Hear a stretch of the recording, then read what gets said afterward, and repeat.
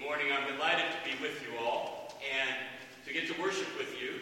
And I bring greetings from my family in Austin, Texas. We have some delicious Tex-Mex waiting for you if you want to visit. Today we're reading a passage, and I in order to get into this passage, I need to know how many of you, and you can be honest because you're in a group we can trust, how many of you are binge watchers of television shows? Yeah.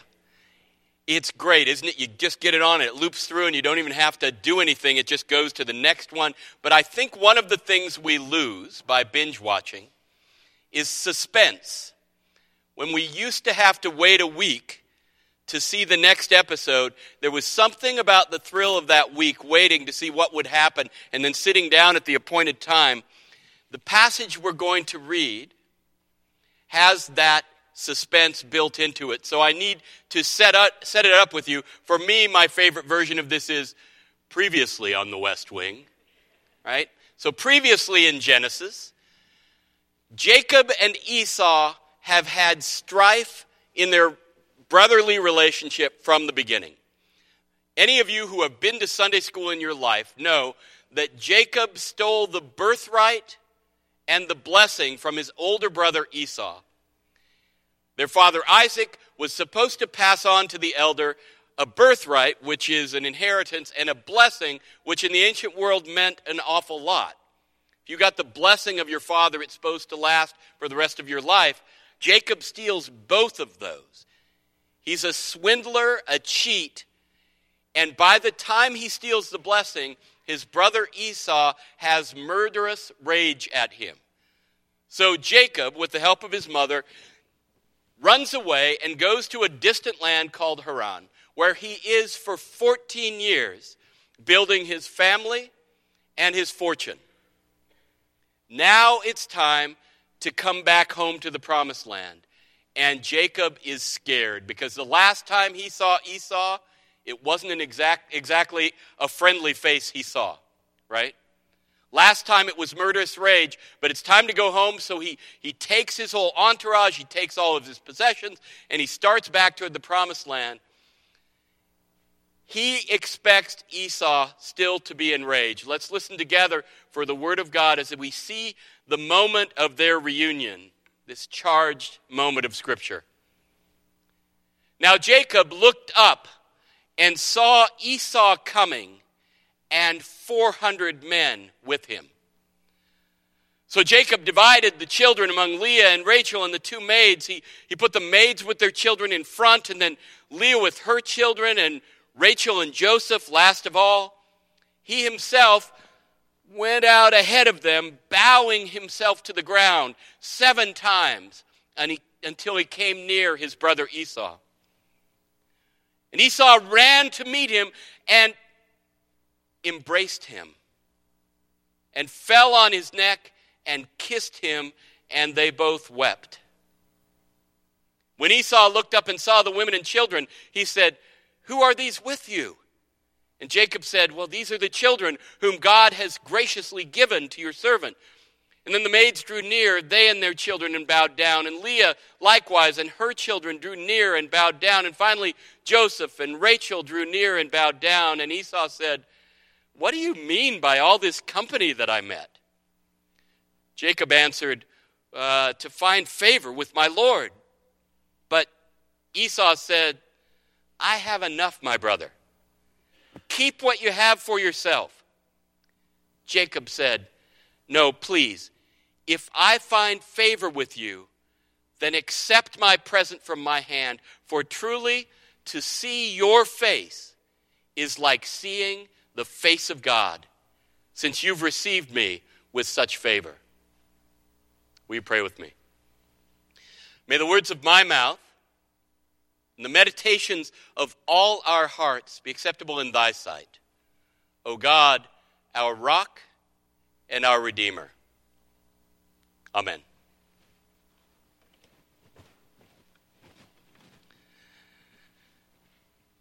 The year was 1995, and I was sick and tired of writing a dissertation.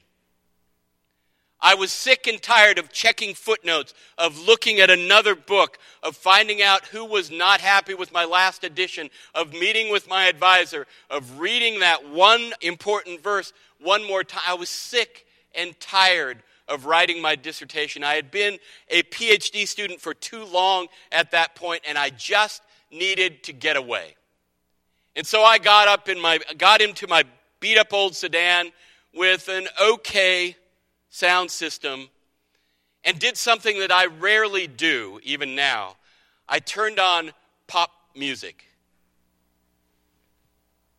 Pop music wasn't great in 1995. I don't know if any of you noticed. It wasn't a great year, but I started hearing obscure Michael Jackson and obscure Boys to Men, and I was listening, and it was just supposed to get my head out of the library. So I'm driving up the Connecticut coastline, right up Long Island Sound, and listening to music and just kind of bopping around and feeling a little rebellious. And then as I got into full swing, a song came on the radio that just stopped me in my tracks.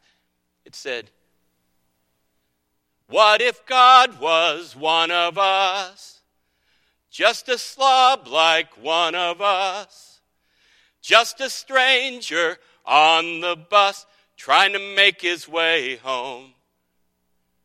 Now, I wasn't exactly running away from God like Jonah when God called him to Nineveh. God didn't need to send a whale to me, but I was running away from writing a dissertation kind of about God. And in fact, when you write a dissertation and it's on one verse of the Bible and you're mostly in ancient Greek and Roman literacy, there's not a lot of God in that at the moment. So I had been running away, in a way, from God, and on came this song, "What if God was one of us?" And then the next line just froze me.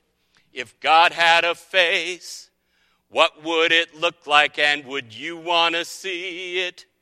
If seeing meant that you would have to believe in things like heaven and in Jesus and the saints and all of the prophets. If God had a face, what would it look like?" Now, isn't that a primary human question? Isn't that a primary human question? If God had a face, what would it look like? Now, we've gotten that question answered by children of all times with a white-haired, bearded man sitting on the clouds, or more recently and beautifully, a kind of salt and pepper-haired woman sitting on the clouds. It's been captured in cinema by George Burns in "Oh God," by Morgan Freeman in "Bruce Almighty." We put faces on God in popular culture. But it is a central question for humans. What does the face of God look like? In fact, the history of religion can be charted on what each group thought the face of God looked like. Think about it. There have been throughout history groups of people, religions, that have for times in their history seen God primarily as God the warrior. God who fights on our side. Israel had times of this. All of the nations around them had times of this where they co-opted the gods as their power that would win the war for them. We'll see it in a couple weeks in the Super Bowl, right? The Crusades were fought with God on their side. And sometimes in our politics, we see two sides, both of whom think they have God on their side. Lincoln famously in the second inaugural said, "We all read the same Bible," as the Civil War rolled on, right? This warrior God, this war God is one of the faces of God that's made its way throughout history. And there's a second one. The second one is a God of judgment. This God looks scrupulously at everything we do and counts it as good or ill. Have any of you seen the show The Good Place on television? The Good Place it's an interesting study of kind of heaven and hell, and heaven is the good place, but it turns out that they can't find anybody good enough to be in the good place. As the plot goes, it's worth watching. The judgmental God is there to disqualify on demerits. The judgmental God scrutinizes our lives and throws us out or demerits us for the things we do wrong. John the Baptist thought Jesus was going to come and roll heads so that the righteous people would be on top and the unrighteous people would be on the bottom. Puritans were big on the judgmental God. H.L. Mencken once defined a Puritan as somebody who's scared that someone, somewhere, may be having fun, right? The Puritans are big on the judgmental God, and we get Nathaniel Hawthorne in the Scarlet Letter. So we've got a warrior God, and we've got a judging God, and then we've got the inquisitor God. If the judging God was about what we do, the inquisitor God is about what we think. You've got to have exactly the right belief set. You've got to believe the right things, say the right things, or you get the demerits in this system. And this God is the one who runs the Inquisition. This is the one who, people not only got thrown out of church, they got tortured and even killed for having wrong views during the Inquisition. And for a long time, and in a lot of places, this has been the face of God, including, and let's go back to it, including in our current time when I know people who don't imagine that the folks who disagree with them politically are even human, right? On both sides. Because they don't believe the same things, because they say wrong things. So we have a warrior God, and we have a judging God, and we have an inquisitorial God. And then comes our passage of the morning. Did you hear it? Jacob is worried sick. In fact, how many of you remember vaguely a story of Jacob wrestling with God in the night? Anybody remember that story? It's kind of a famous one for Sunday school again, right? Jacob's wrestling with God in the night comes the eve of this reunion with Esau, right in the chapters before. And you know why? Because he's very worried. The last time he saw Esau, Esau was raging mad, was about to kill him, and he fled by the skin of his teeth. He made it out, right? So he comes back scared about this reunion. He throws bribes in front of him. All of these gifts go out in front of the entourage because he wants to make sure that Esau knows that he is ready to buy back his favor. Esau the angry is all that Jacob can imagine, and frankly, he deserves it. He was a bad brother. He was a schmuck, right? But here they come, entourage in tow. They're coming up to Esau, and there are 300 men with him. What does Jacob think those men are aligned to do? Come and get him, right? Esau and a bunch of men are coming, Jacob's shivering, and Esau runs out in front of his men and throws his arms around Jacob and embraces him and kisses him, and then they weep. And how does Jacob respond? He says, "When I look at your face, I see the face of God." Now, does Esau's face look like the warrior God in this moment?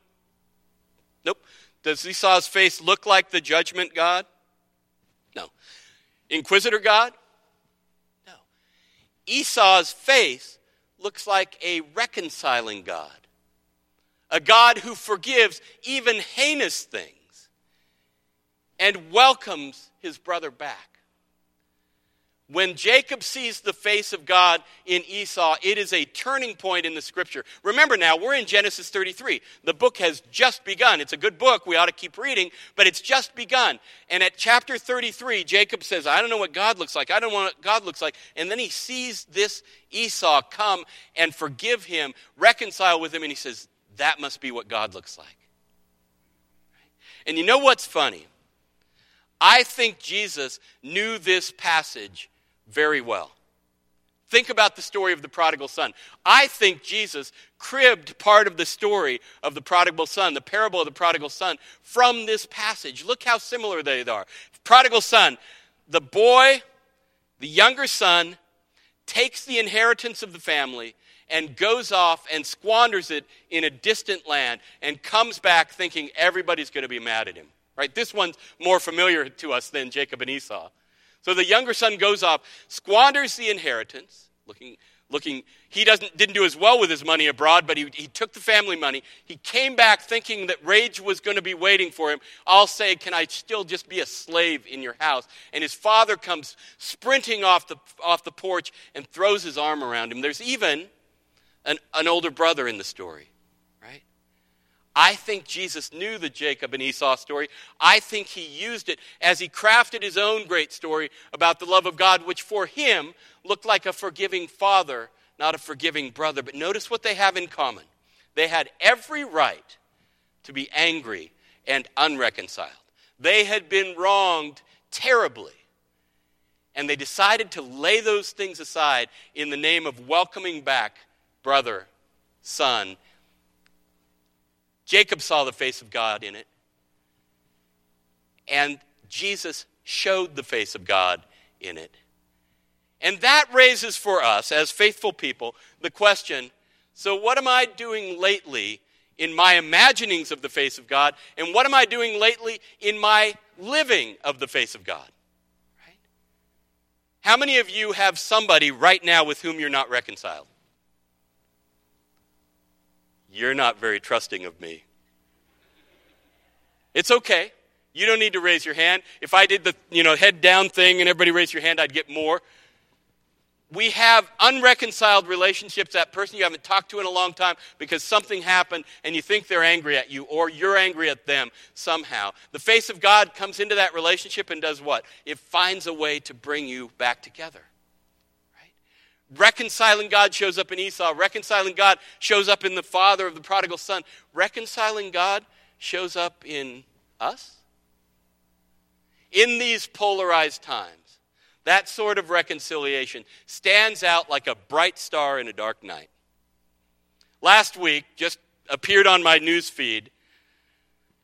You know the name Bret Baier from Fox News. Bret Baier is one of the sort of show hosts from Fox News. And he and his family got in a car accident in Montana. And it was kind of scary. And so the troopers came out and took care of them and everything ended up all right. But it was a scary one. You know the name Rachel Maddow? She is an all-star on MSNBC. Now, the two never meet, right? Bret Baier is on Fox News, which is on this side of the world. And then Rachel Maddow is over here. And the two are supposed to be bitter enemies. Rachel ordered pizza to send to the state troopers in Montana who helped that family. And then Bret got on Twitter and tweeted back to her, that was awesome. And now they're in this sort of Twitter love fest. Fox News and MSNBC. When that kind of thing breaks out, you're thinking that must be the face of God, right? When people who aren't supposed to come together, we recognize it as God must be here. God must be up to something. And we know it in our lives, and it becomes a little bit the job of church to show it in our lives. It comes a bit to be the job of church to be the reconciling people, the people who break down walls that keep people apart in our own lives, but also in the lives of people around us. Right? We become the face of God when we live out God's reconciling character, to which he calls us. Paul calls God the God of reconciliation, and that fits, doesn't it?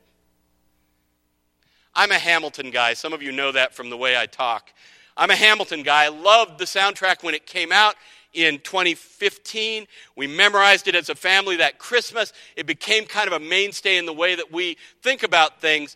Hamilton the musical on Broadway, but we never went. We couldn't figure out a way to get to the thing. First, it was outlandishly expensive, and then we couldn't get time when it wasn't. Finally, this last spring, we booked tickets for Labor Day in New York City on Broadway to finally see the Broadway musical Hamilton, and we went. And, I told you, we had memorized the soundtrack. So part of us, Liz and I were talking on the way, and part of us thought, there probably won't be any of those kind of jolts because we know the thing so well. We know every word in the whole score, right? So it'll probably be just, isn't that great? We get to see how it looks on. We were so wrong. We wept the whole time, but the one part that got us the very most, the one part that laid us low and had us sobbing in our seat was one we couldn't have imagined when we heard the soundtrack. It's in the song, Quiet Uptown. You see, Alexander Hamilton is estranged from his wife because in his life, as one of the founding fathers, he had a lurid affair which he then tried to explain to the public and made it much more public. So his wife is now shamed, instead of it being this secret affair that gets put aside. And then his son Philip tries to defend the family's honor and gets in a duel and is killed. So he's had an affair, he's made it public, and he's prompted the death of his son. You can imagine that put strain on a marriage. So in this scene, the song is meditative about how they're now living the uptown, and they're walking, but they're walking a little separate, and they're doing their things, but they're doing them a little separate. And then there comes a moment when Eliza's here and Alexander's here, and the music goes into a major key finally. And she reaches her hand and touches his, and the background song is Forgiveness. Can you imagine forgiveness? And the face of God appeared right there. And it does every time people who aren't supposed to come together come together. Friends, we as Christian folk in this time of polarization and enmity and community breakdown, we get to be the face of God when we welcome people that we just by no rights should be welcoming. We get to be the face of God in a world that more than ever needs the face of God when we reach out our hands and touch and sing forgiveness out loud in what we do. If God had a face, what would it look like? Would it look like us? The world would stop. Amen? Amen.